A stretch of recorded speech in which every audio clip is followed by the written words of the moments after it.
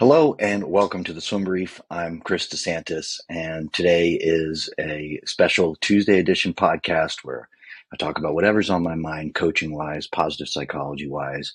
And this one I'm actually recording a week in advance because when this one comes out, I'm going to be leaving on a vacation, and that is apropos of the topic that I'm going to be talking about today because I'm actually kind of inspired by the fact that I'm not feeling too great. And those of you who I hear my voice cracking at the perfect moment to emphasize what's going on. But those of you who know me probably know that when you give me a call and talk to me and you ask me the normal polite question, "How are you?"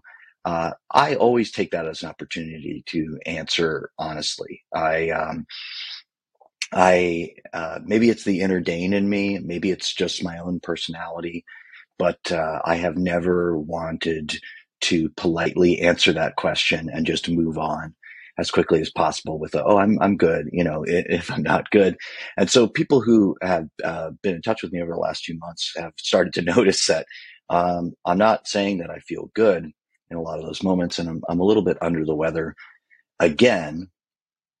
And of course, I'm frustrated about that, but I think there's something worth discussing for that situation and the psychology around it. And maybe you can just take this as a pep talk that I'm delivering to myself that I think is necessary for me to deliver to myself in this context that I find myself in. Um, and I guess a piece of it is I want to talk about decision making. Basically, what I talk about a lot in the context of positive psychology, which really to me is built around a lot of long term, sort of thought out decision making versus very short term, immediate decision making that, you're leading yourself by your own nose into some stuff. And in this, like when have been feeling bad, I have definitely felt the pressure that like, oh no, this is not a good time, right? To be feeling bad. I mean, in my life, January 1st, I went back into business for myself full time. So I am running this business, Chris DeSantis Coaching, and it's all me, right? I do I do work. I get paid for that work. But I do, I don't have a paycheck per se, right? I make my own paycheck, and the only way I get paid is by uh, do doing things, by seeking out work, finding people that I can help, offering them help, getting them to agree to agreements, all this stuff. So every step of the way, to me essentially having a job, it is driven by me, and that can apply like a lot of pressure, right? That I've certainly felt that pressure where I just go like, it's not a good time to be sick right now. Like I have stuff to do.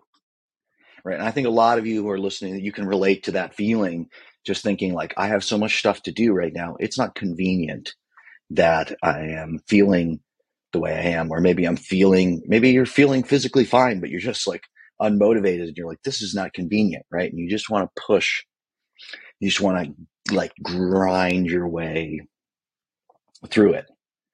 But the problem with that is, um, that when you grind your way through, you can often that's a very short term decision going like, I've got like four things on my checklist today and they quote unquote have to get done. And I'll get into the little psychology that I have copied on this have to question later, but they have to get done. And then you sort of grind through them and it can prolong the period that you're not feeling well. And so then you have more days that you need to sort of find a way to grind through, and eventually you hit a wall. And maybe you don't, right? I actually, I can think back to many times in my life where I just managed to grind my way through many, many, many less of them. The older that I get, I seem to get to that point where I am forced to stop a lot sooner. But, I think Certainly it is an option, but it often doesn't have good long-term consequences. And so, if you could manage to stop and really make the most rational, best decision, right? It would be like, I'm going to prioritize myself recuperating in this moment. It's not that actually you need to do nothing. I often hear this suggestion as well, especially out of context from like medical professionals that work around sports, where they go, well, like your shoulder's hurting. The best thing for you is just take 2 weeks off. I actually, I'm sorry to quibble with those people, but I actually don't agree with that advice. And I think it's partially because they are applying advice that is for your average person to people who are like really into the activity that they're doing. And I think in those cases, actually, it is better for people to scale back what they're doing and still do a little bit of what they're doing versus just completely drop it. And there is some research to back this up. Can I quote it off the top of my head? Absolutely not. But it was one of the most interesting conversation points that I had when I was visiting and observing Shannon Rollison, the Australian swim coach who was then coaching in Denmark, that they had done actually at the Australian Institute for Sport. They had documented this phenomenon that people, I think, are well aware of when I say it to you, that, this thing that happens when you're like, go, go, go, go, go, and then you stop and you immediately get sick or you immediately get injured. That was actually real, that they could measure that. And they measured it, of course, with elite athletes going from, really ambitious schedules to just a complete stop, and what that did, what kind of outcomes that had for their health. So I don't think in these situations, when I say prioritize your health long term, I don't think that means completely paring back to nothing what you're doing, but it may mean that instead of accomplishing 100% of what you would expect from yourself on days where you're 100%, you set that you're going to try to accomplish 80% for a few days. And what are you going to do with that extra 20% of time? You're going to do things that you think will help you to recuperate. You're going to rest more. You're, in my case, I have found great solace over the last few months and great health outcomes from meditation. So I'd put a little bit more time into something like that because I know it reduces my stress level, and downstream, that reduction in stress means that my body is not also imagining that it's fighting off some, life or death threat beyond the one that I want it to be focused on. So that is absolutely a piece of it. And, but it's really hard, right? It's really hard to make that shift from I have to. And regardless of whether you're like me, you're working in something that is, you're the whole show, right?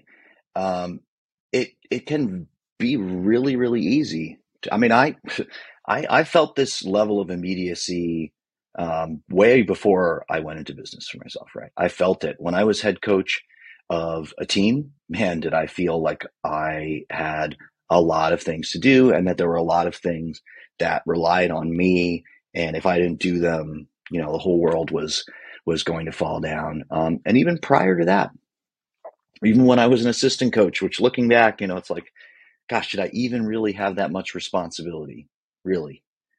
But I created a vision and a world for myself where, yeah, in my opinion, I had a lot of responsibility. I'm laughing as I say this because I was talking with a colleague recently who is a bit older than me, has adult children, no kids yet, And these adult children had called her up and said, "Hey, mom, uh, adulting is really hard."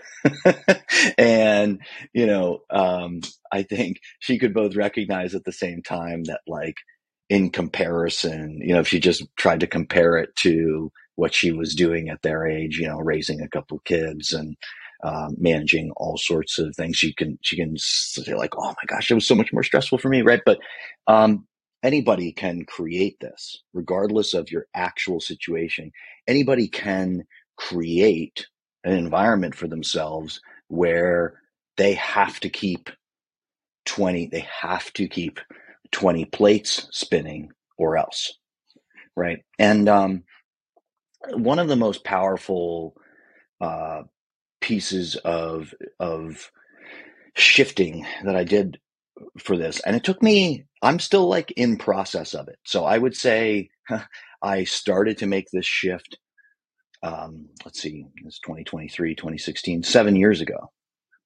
And I would say it's still in process. So if you don't get this right away, I think this is a great example of some of what I was uh, talking about in another podcast that I lost. I'm getting even started on my podcast platforms, but I was talking about the presentations that I saw down in Texas. And I saw Brent Bach, who is coach of Elmbrook Swim Club and one of the most successful club coaches in America. I was doing a lot with a little, right? Not a giant team, no, whiz bang facilities.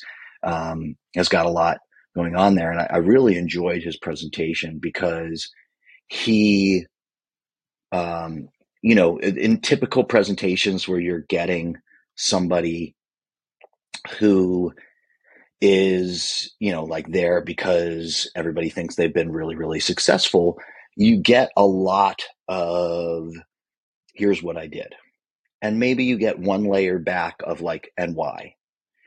Brent gave a really good presentation that I felt like gave, in some cases, 4, 5, 6, 7 layers of decision making. That is, you could follow a process. So you were both hearing about the decisions, the points at which the destinations of decisions that he's ended up at now, and you could see the process that he used to get there. And I think that's so important. And this is why I'm winding up to talking about needing to do things and the process that I went through. Because when I talk to people about this, the most common thing that they do is they copy my endpoint for this. They start emulating my endpoint. And by the way, I don't think that's wrong. But what I think, because I care about you who are listening to this, and I really do put a lot of effort into these positive psychology pieces of this, because I want people to be able to, get some of this and use some of this and feel like it's making them better at what they do. I want you to understand some of the process, right? Several steps, several layers of the process, because it's going to help you get the actual benefit from this faster. It's going to help you learn faster. It's going to help you learn more. It's going to make it, it's going to make it more magical for you in the end. And I think, coaches, if we're nothing else, we are magicians. We are modern day magicians. So please, we're magicians who actually show you exactly how to do the trick, right? We're like magician teachers. I don't know. I'm getting deep on that analogy and I'm not explaining the thing. So one of the most common behaviors that I do is I actually ask myself, when I am in this mode of need, I need to do this, I have to do this, et cetera, et cetera.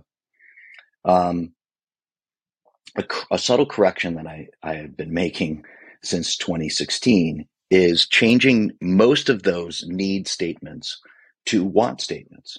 Because, well, first of all, if I get to the first layer of explaining, because it's honest, right? I don't need to do most of the things that I have on my need list. In fact, I actually don't have the things that I really need to do on my need to do list. If I think about it, right? What do I need? Did I put drink water on there? Because I actually need to do that, right? I need to sleep tonight. I need to continue to eat food to sustain myself. And in fact, even, if we want to get real technical on those things, I guess I could go a day or two without doing some of them, but eventually I will need to do them to live. Whereas, whatever proposal I want to make later, I don't need to do it. And instead, I admit to myself the truth, which is that I want to do it, that I have ambitions, that I have things that I want to accomplish, that I have places that I want to get to with this venture that I'm launching, and that that I think that these things will help push that forward, and therefore I want to do them. Now,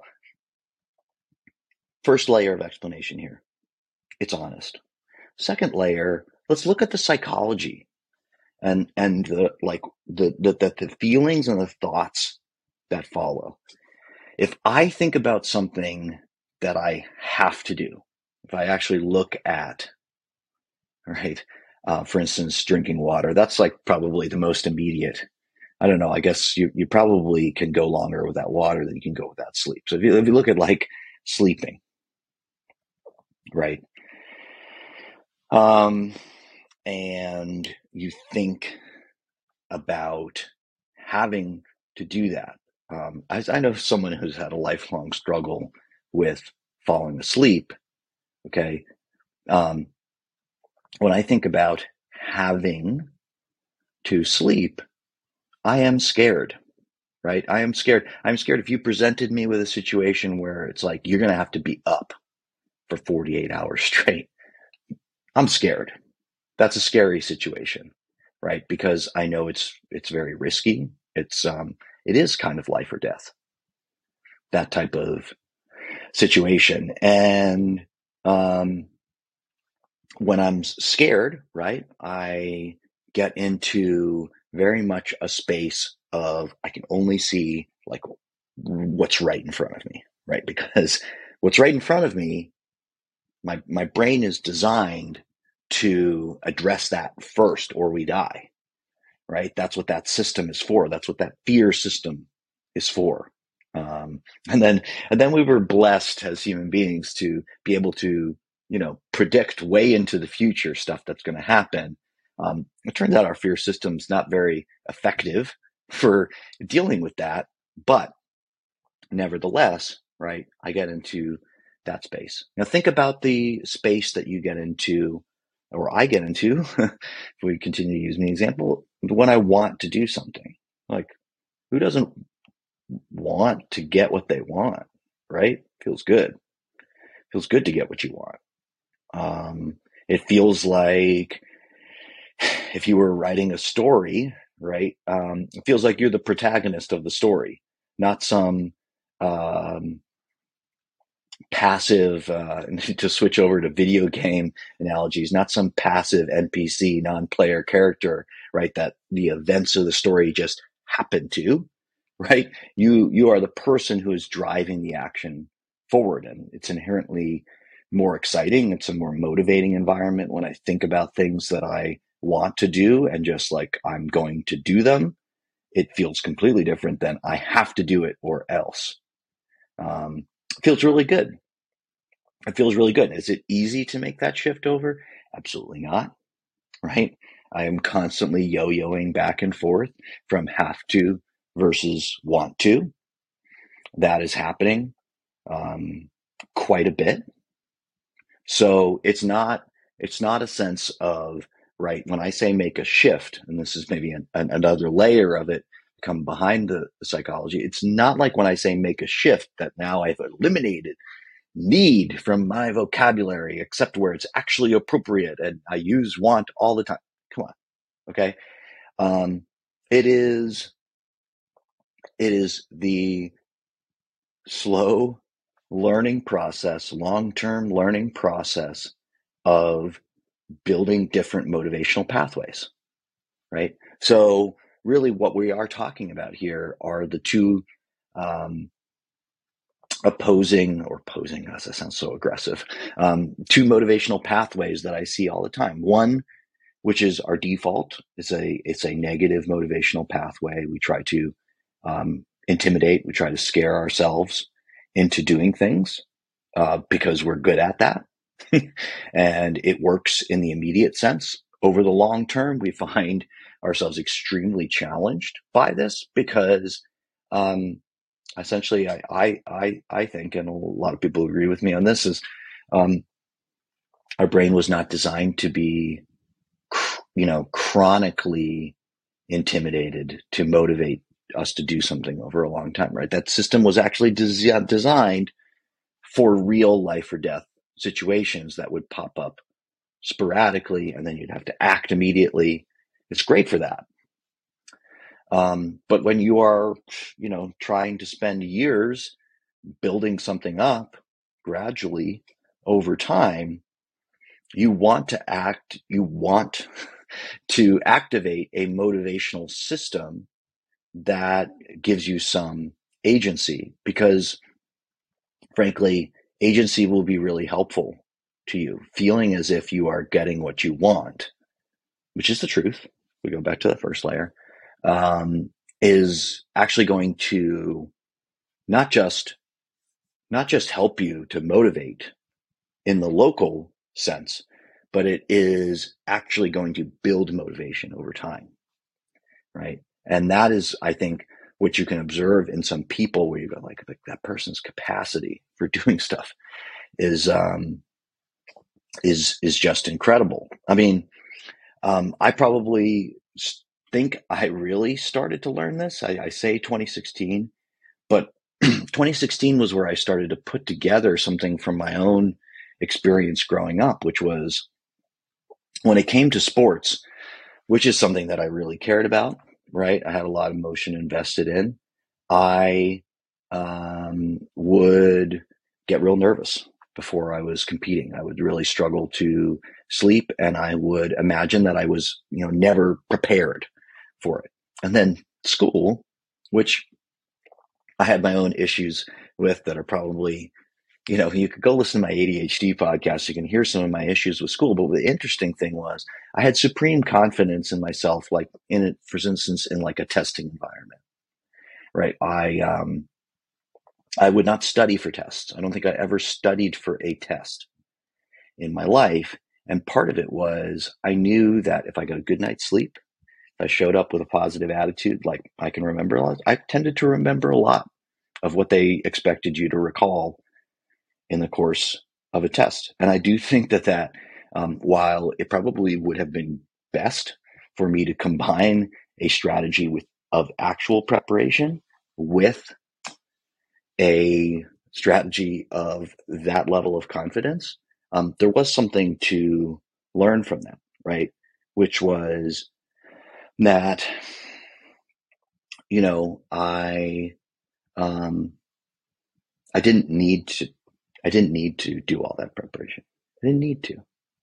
But if I wanted to, I could, right? And if I wanted to, and I actually, by choosing not to, I had set up a situation for myself where it was voluntary, where I wasn't in that space of need and fear and, just only perceiving what was right in front of my face. I was able to be in my most rational, most sort of thinking part of my brain. And it was a huge advantage in a lot of those situations, despite maybe my lack of preparation. That's what I'm thinking about today. I hope you guys are all doing well. I hope I